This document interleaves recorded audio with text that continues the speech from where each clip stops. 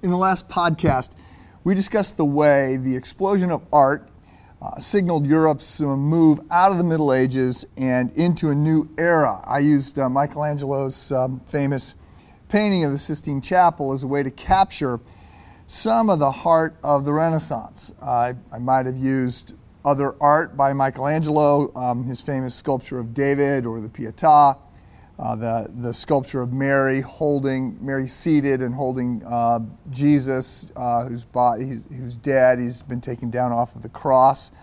We might have used Donatello's David or Raphael's fresco, School of Athens, which some believe is perhaps more representative of Renaissance and what was going on than even the Sistine Chapel. There's a lot of great and famous Renaissance art to choose from.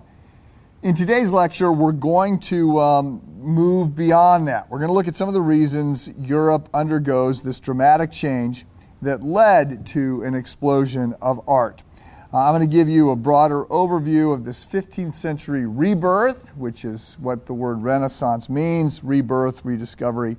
We're going to focus on the significant changes that define 15th and 16th centuries. Some say the Renaissance actually started in the 14th century. Some say it goes into the 17th century. But basically, you've got a repositioning of the West that is fundamentally happening in the 15th and 16th century. So, I already mentioned last time the art of the Teenage Mutant Ninja Turtles.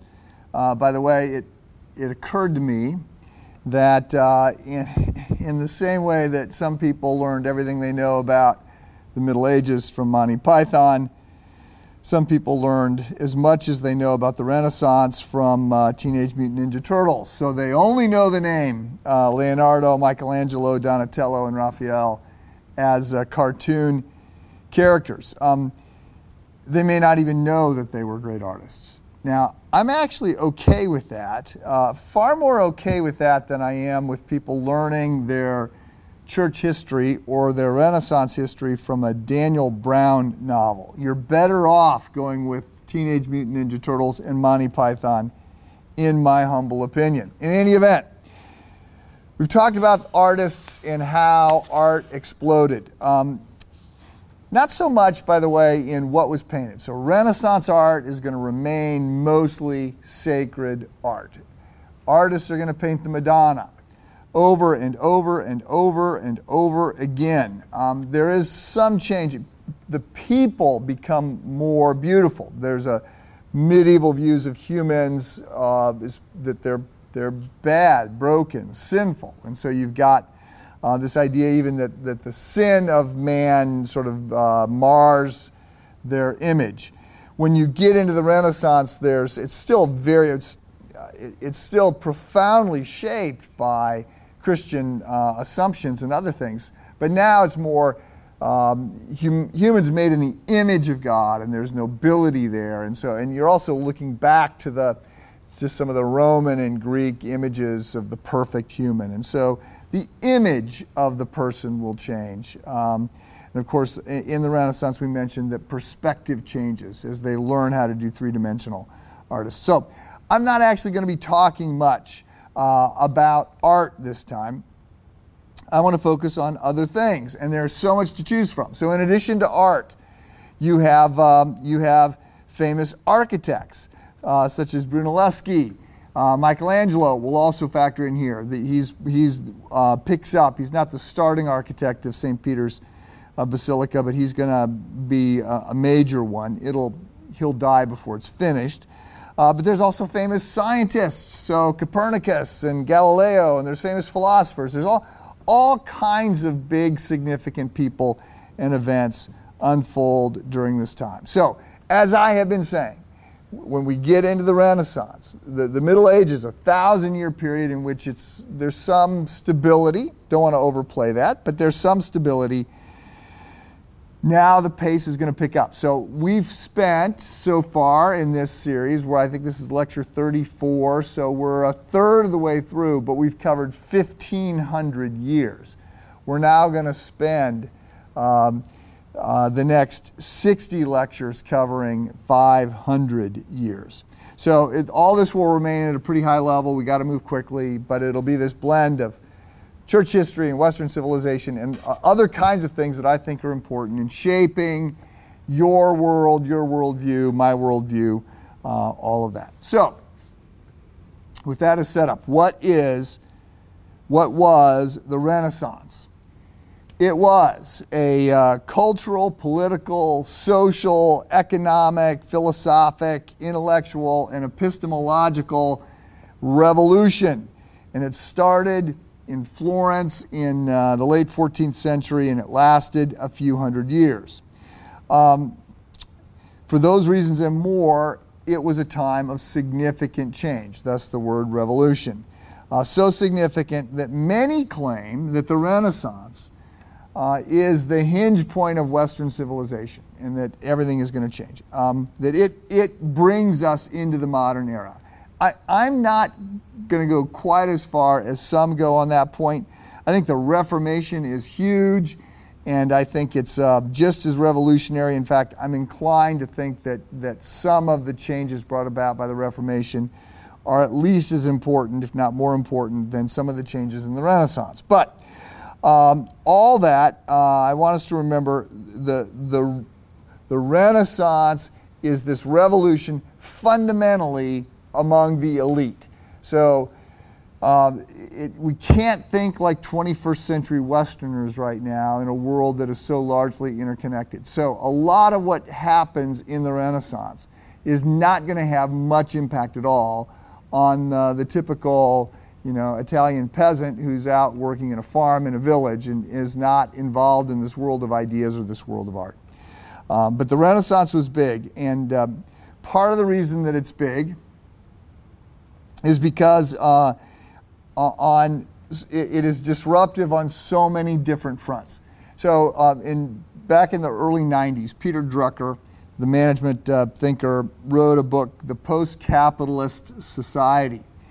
And he started by noting that if you studied history, his claim, if you studied history, you'd see that every 200 to 400 years, some revolution, some advancement, something, often technological, is going to happen that is going to be so significant that over the next 20 to 30 years, it's going to so fundamentally alter the world that children born during that period cannot imagine the lives of their grandparents or the world into which their own parents were born.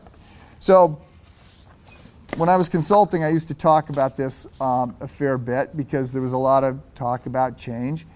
And I used to note that we were living during one of these periods of change. And in fact, I think we still are. But I used to note that not only were my boys, so this was 25 years ago, so not only were my boys unable to imagine the world into which their grandparents were born and lived. So Sherry's dad actually rode a horse to a one-room schoolroom in the wheat fields of Kansas. So he went to a one-room school, very small town, rode a horse to get there.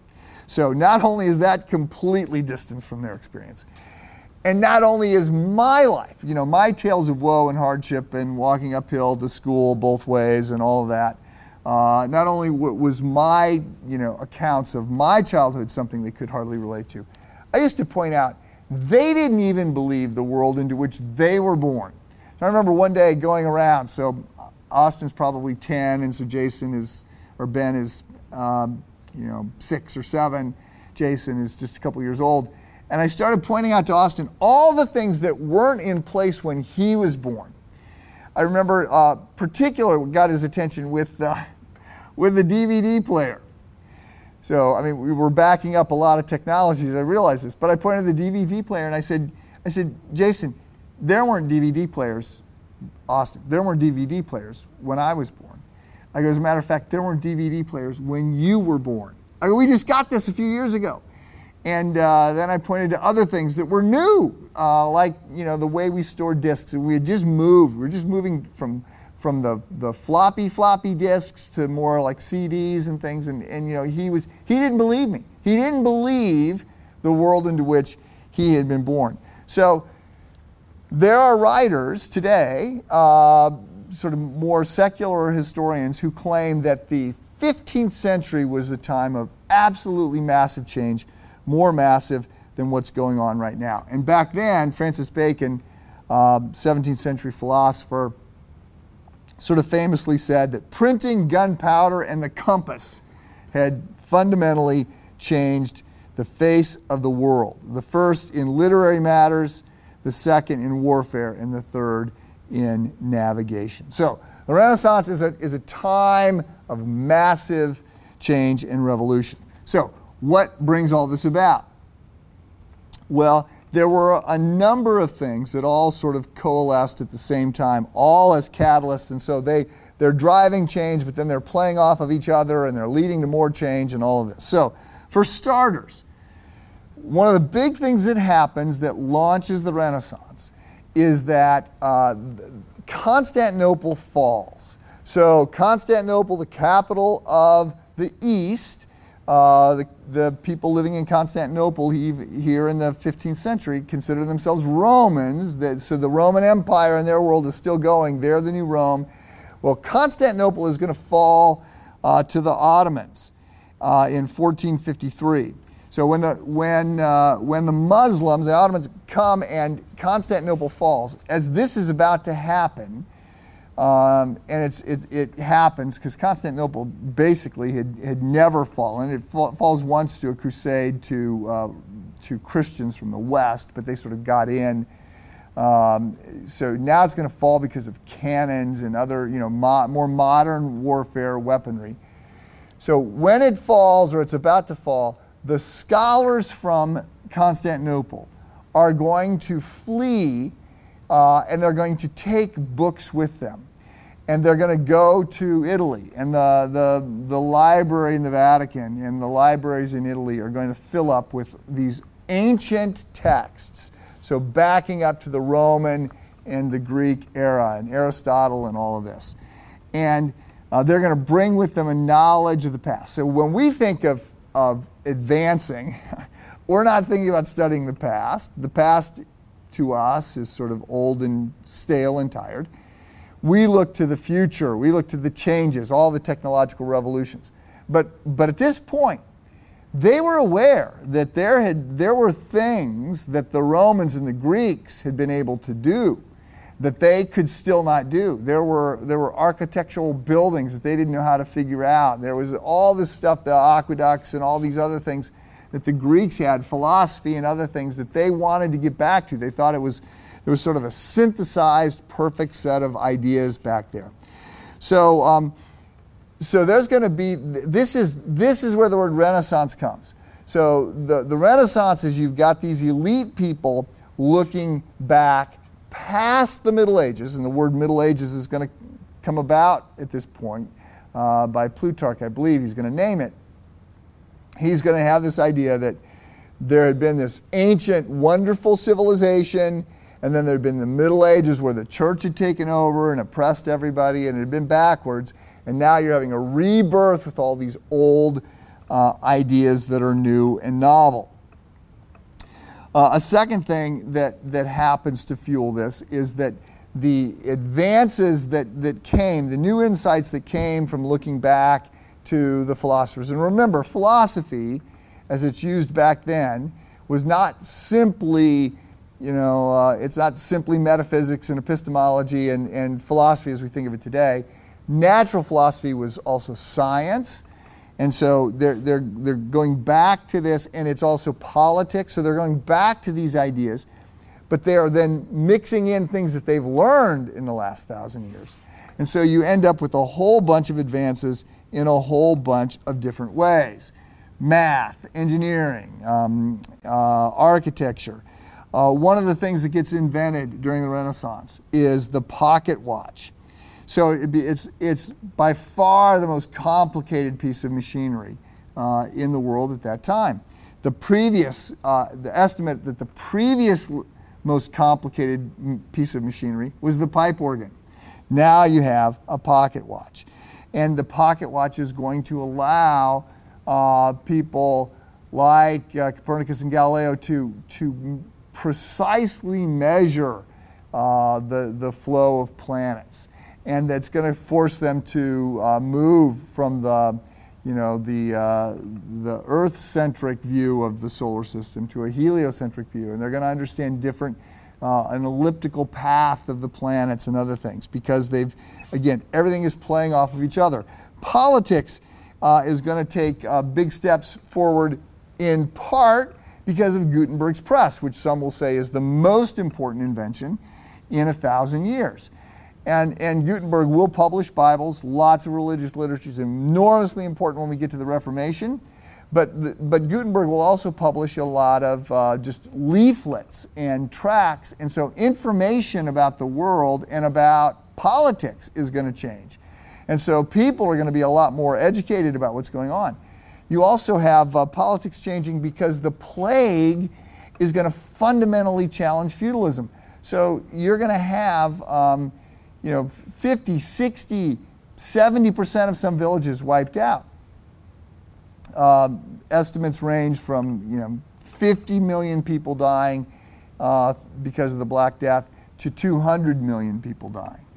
And this is just so dramatically eclipses anything else that we can compare it to.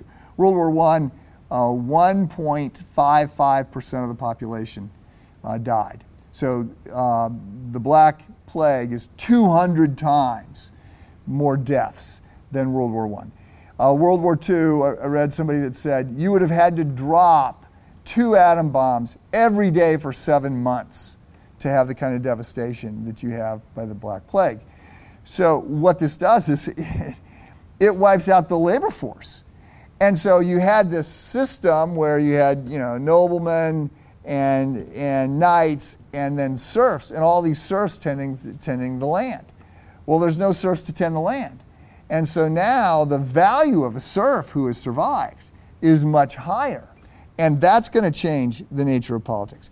A business is going to change. You have the advent of double ledger accounting, which is going to allow people to leverage their capital and expand it. You have banking coming on with the Medici becoming one of the most powerful families. I understand there's a TV show or a Netflix show or something about the Medici family full of intrigue. I'm sure there was a lot of intrigue. They become enormously wealthy and powerful, and it's upsetting the whole feudal system. And the Medici are going to be instrumental not just in making money. Lorenzo Medici, I think, he makes about $500 million in today's money, and he pours it into art. So that's going to help fuel the Renaissance, because now it's not just the church as the patron of the arts, but you've also got philanthropists or donors fueling art. Another big change will come about because of philosophy. And here I'm thinking in particular of an epistemological change. Now, don't panic. I know that's a big word. It's actually a fairly complicated topic, but it's not hard to at least understand it. Epistemology is the study of knowledge. So how do we know what we know? Like, what are you basing your understanding of life and your worldview on?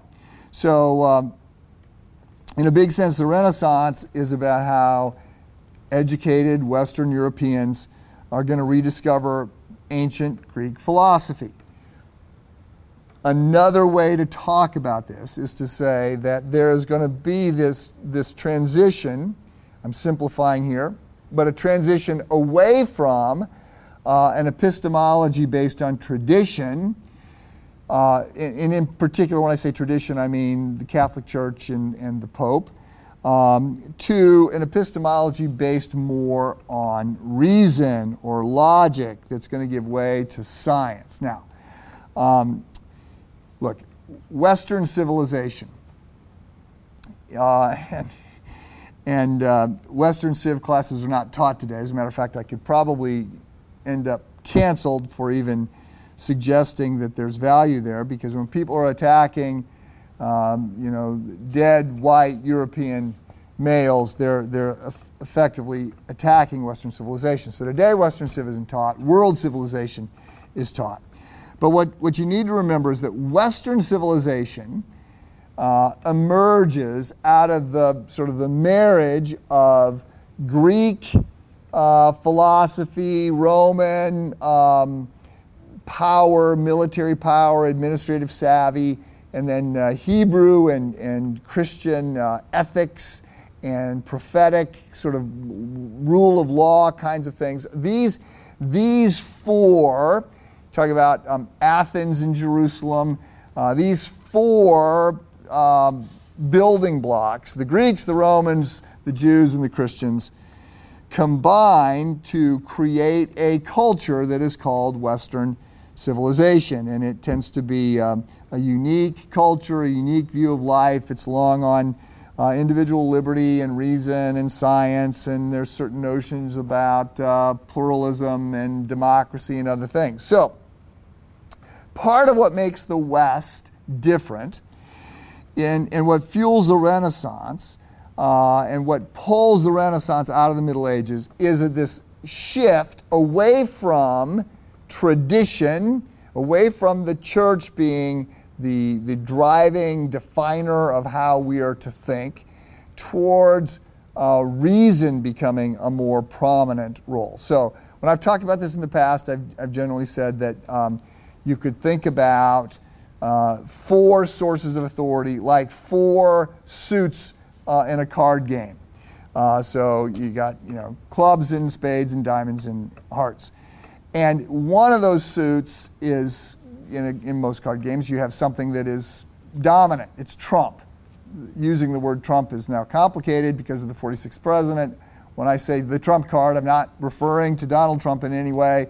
I'm talking about whatever suit in a card game is the most powerful. So, coming out of the Middle Ages, you are seeing that the trump card is no longer tradition. It's now going to move more towards reason.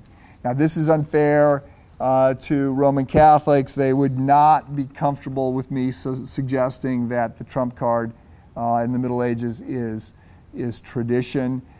They would want it also to be revelation by which God has revealed himself, so the scripture. And then the other one would be experience. So you got those are generally the four suits that I would talk about. You've got reason, revelation, experience, and tradition. But you have this kind of big shift taking place. Additionally, you've got a lot of changes happening in the Renaissance because this is the age of discovery. 1492, so right in the heart of the Renaissance, 15th century. 1492, Columbus sailed the oceans blue. So we're gonna launch into colonialism, which is gonna dramatically change the world. I mean, it's gonna change it for the next 500 years. It's gonna affect global politics for the next 500 years until we sort of move into a very anti-colonial time, which we're in right now, obviously. But the realization that the world is bigger than it had previously been understood. Columbus, pretty much everybody that was educated at the time knew that the world was round. There's less reason to think Columbus feared that the earth was flat and people thought they were going to fall off the end. The question is, how big was it, and could you get around it before you ran out of fresh water? And Columbus dramatically underestimated how big the world was, but he also didn't realize that there was a whole nother, landmass there. And so he hits the Americas. And this is going to shock everybody because, wow, there's all these people and they don't know about the Christian faith. And so that is going to sort of fry people's minds. In addition to all of that, you have another reason that the Renaissance happens is because there's money to pour into the system. You can't have people doing art. You can't have a bunch of people sitting around thinking big thoughts. You can't have people writing books and people going to universities and other things unless somebody can afford for them to do that without having to work. So Italy is going to become very wealthy as we head into this time period because of trade, because of banking, and other things. The last catalyst that I'll mention for the Renaissance is the fact that you have a lot of people who are ready for change. The early Middle Ages were not as dark as some people suggest they were. The High Middle Ages were not as bad as Monty Python sketches suggest that they were. But as I have suggested, the late Middle Ages were getting pretty old. The problems were piling up. I've already mentioned the plague. Hard to imagine how much that has given people, and the plague isn't just a one wave of this. I mean, it just goes on and on and on, and you get better, and then there's another wave, which we're experiencing with the current pandemic. There's spikes and valleys, and then another spike. So you have a lot of people who are just really just wanting to move forward with life. You have, in the 15th century, it's full of war. You've got, again, the surge of the Muslim Empire, the Ottoman Turks. You've got the 100 Years' War. You've got new weapons. So there's just a lot of death. You've got the problems in the Roman Catholic Church. This is the time of the great papal schism. So you have 2 popes in Avignon. Then you've got, for a brief period of time, you've got 3 popes. A lot of the clergy, not all, don't hear that, but you've got a lot of clergy who are not living exemplary lives. You've got some very scandalous popes during the Renaissance. They saw themselves as the princes of the church, and they wanted to live like princes, and so you've just got a lot of that kind of stuff going on. So a lot of disappointment with the church. You've got the church moving, the Catholic Church moving against some of the laity. Jan Hus is going to be, put to death for translating the Bible. Now, look, I'm a Protestant. I think the Roman Catholic Church loses its way. I'm not alone in that. The Catholic Church will enter into a period of its own Reformation. So we're about to head into the Protestant Reformation. The word Protestant, it's got a cognate here of protesters. So they're going to protest the abuses they see in the Catholic Church. And a lot of this is going to grow right out of the Renaissance. But it's not just Protestants. There's been ongoing reform movements in the church at this point, all these monastic movements. But then there's going to be a major reset. After the Protestant Reformation, the Catholic Church is going to have its own Council of Trent and its own Catholic Reformation.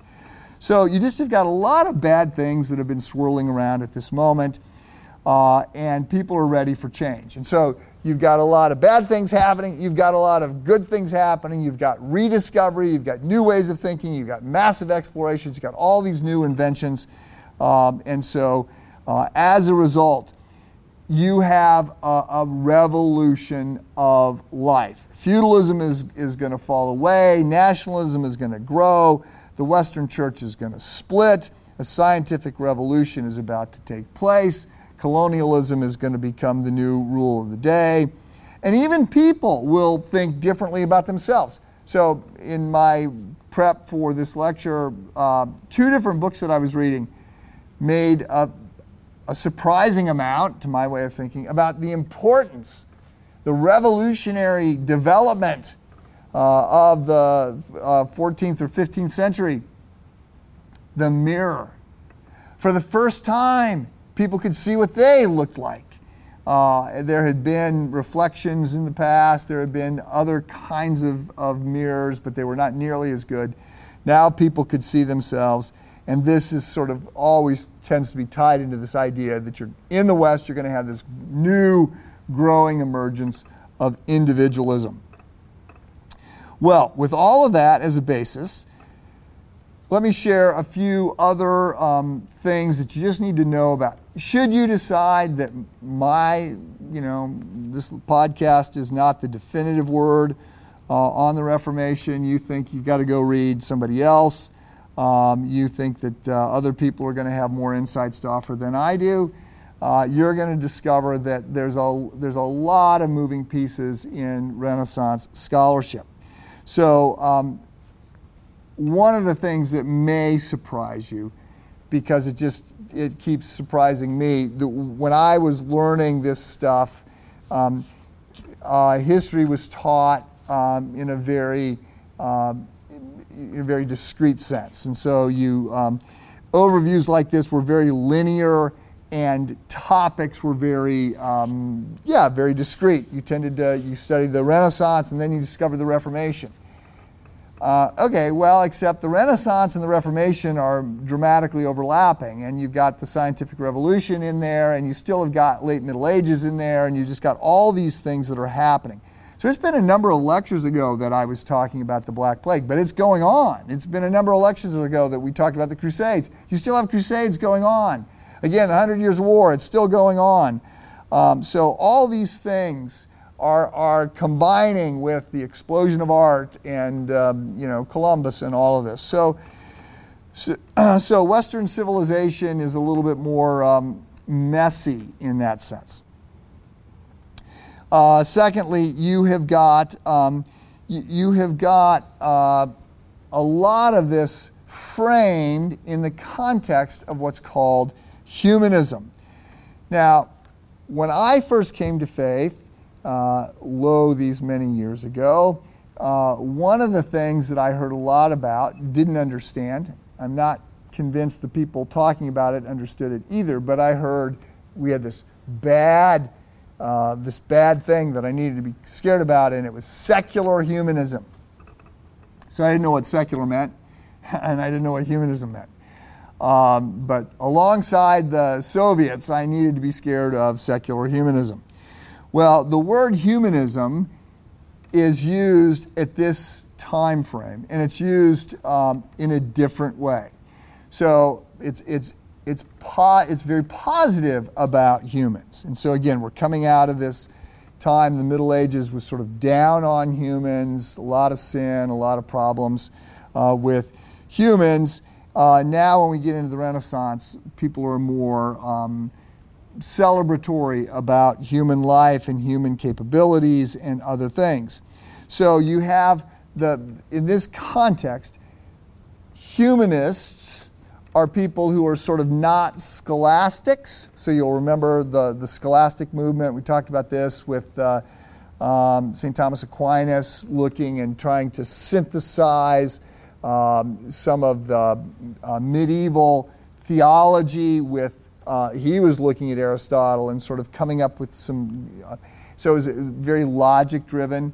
So the humanists are more humanities driven. It's a little bit broader understanding, a little bit of a broader effort to pull all this together. And humanists at this time are more, the word humanists are more positive. So Calvin, John Calvin, who we'll look at in a while, he's one of the big reformers, is thought of as a humanist. The humanists were engaged in studies, and they were going back to the sources. Ad fontes was a big term back then. Ad fontes, back to the sources.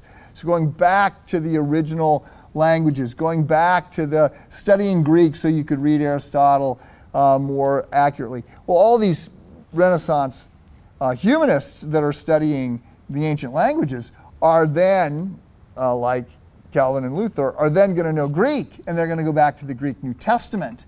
And this is going to be very influential in sort of launching the Reformation, because they're going to see, well, that their understanding of some of these passages was, as a Protestant say, not accurate. They've confused repentance and penance. They've confused justification and what that really means.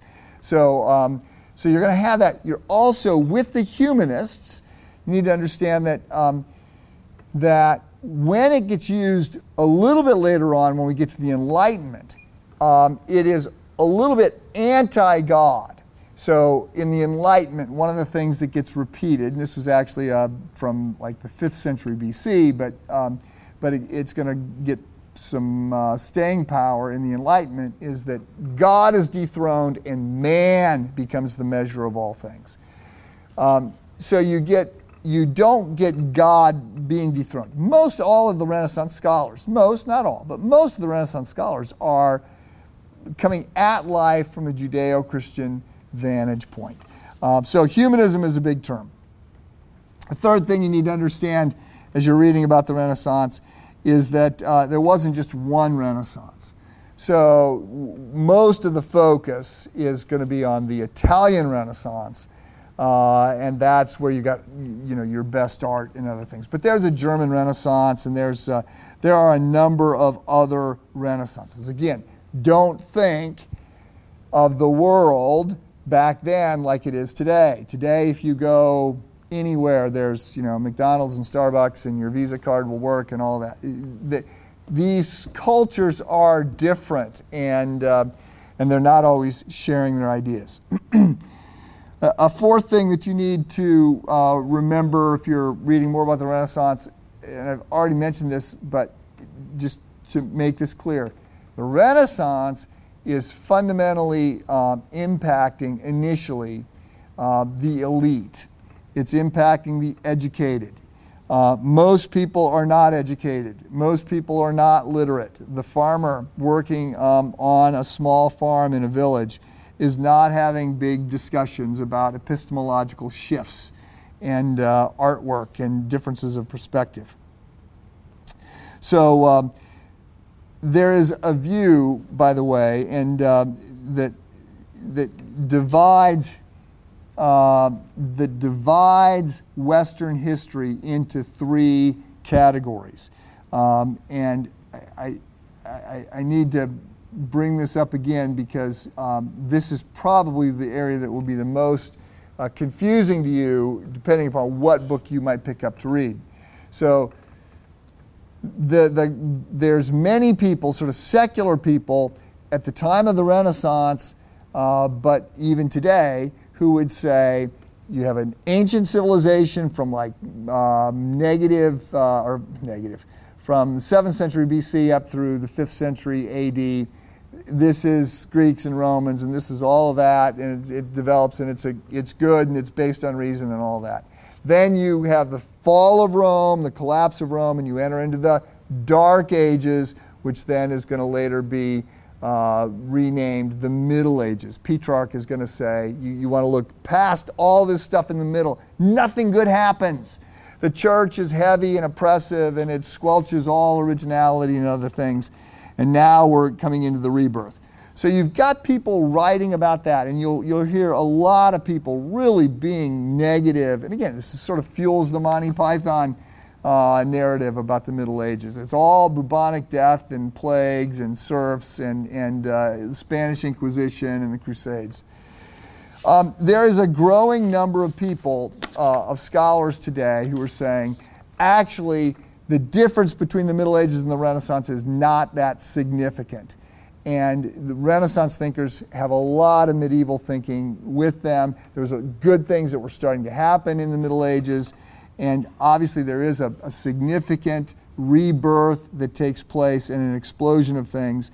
But I'm more in this new camp that is not nearly as negative on the Middle Ages. And remember, another way that the Middle Ages are called, it's not the Middle Ages, it was called Christendom, because the church was in charge. When the Roman Empire falls apart, remember back with Gregory the Great, the church sort of steps in to become not just the spiritual state, but for a long time sort of over some civil issues as well. Well, that is enough, I suspect. There is certainly more in talking about the Renaissance. It's a huge topic. Again, I think it's significant for our vantage point coming at this as Christians trying to understand the world in which we live and how we got here, and understanding what's going to come next with the Reformation and then the Enlightenment and modernity, and now we're in post-modernity, understanding how worldviews and thinking has changed. One of the things to appreciate about the Renaissance is that it sets up the Reformation. Hard to believe that there wouldn't have been reform in the church. There had to be. But getting back to the sources is going to drive Luther and others back to the Greek New Testament, and that is going to be very significant. So, we will pick up next time. We're going to do, I'm going to do 3 episodes on the Reformation because it's so big, it can't handle it in just one. So we will pick up next time with the Reformation. See you then.